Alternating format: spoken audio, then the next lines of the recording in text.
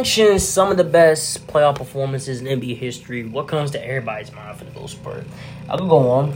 LeBron James in the 2018 Finals, Kawhi Leonard's shot against the Sixers, in Game 7, which that was one of the best games I've ever seen in all my years watching basketball. Curry. Do we really need to go on for the most part? Jamal Murray in the bubble. Do we really need to go on for the most part? But yeah, here's the thing though. When they mention some of the best playoff performances in our generation for the most part, I rarely hear people mention Jimmy Butler for the most part. Now, for those what happened yesterday, the Miami Heat essentially just absolutely beat the Milwaukee Bucks last night, and now they're pretty much up 3-1, in which honestly I really didn't expect that for the most part. And let me just say this, kudos to the Miami Heat for having a really good game plan on the freaking Milwaukee Bucks for the most part, and also shout out to Jimmy Butler, who once again was just absolutely on fire for the most part, as he dropped 56 points, 2 assists, 9 rebounds, while shooting 67% for the field and 37.5% from deep. And he was just simply in his bag on both ends on the court, on both offense and defense. Whether it be score when his team needed to, whether to make a key defensive stop when his team needed for the most part. And he was the main factor. It's that simple. Now, yeah, they got other pieces on the Heat team. They got Kyle Lowry, who isn't the best player. He isn't like the player he once was at his prime. Still solid. They got Maxey Strudel. They got, who else? Kevin Love, Bam Adebayo. Yeah, Victor Oladipo, he's currently out. And I believe Miles Leonard is back with the Heat, I believe, for the most part.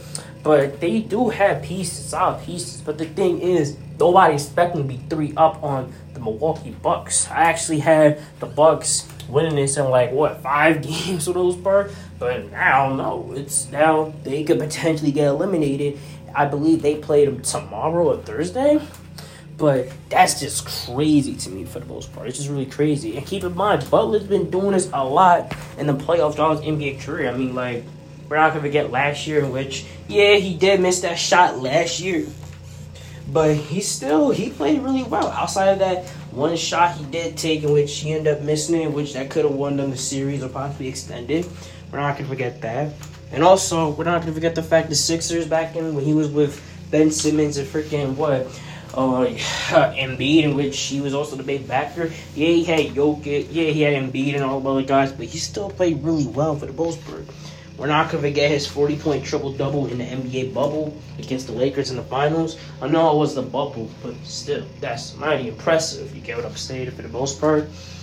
Timberwolves, do we have to mention that? Which he essentially carried the team, and he had one of the more better defenses in the league when he was on the Timberwolves for 1 year. And then I believe he went out for the most part, and their defense just completely collapsed. And their record kind of dipped off a little bit for the most part.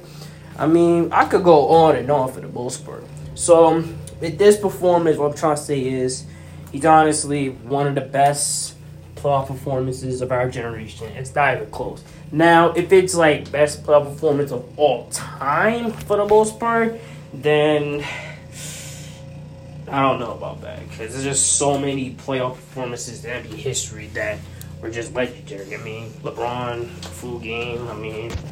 Do I need to go on and on for the most part? AI, no one in game 1. It's just so many. But nevertheless, that was just my thoughts and reactions for Butler doing that. Kudos to the Heat. Kudos to them actually persevering for the most part. And now they may possibly advance to the second round. Very impressive, but those are just my thoughts on it. What do you guys think about Jimmy Butler dropping 56 and essentially carrying the city of Miami, the 315 on his back for the most part? But nevertheless, I will see you guys later.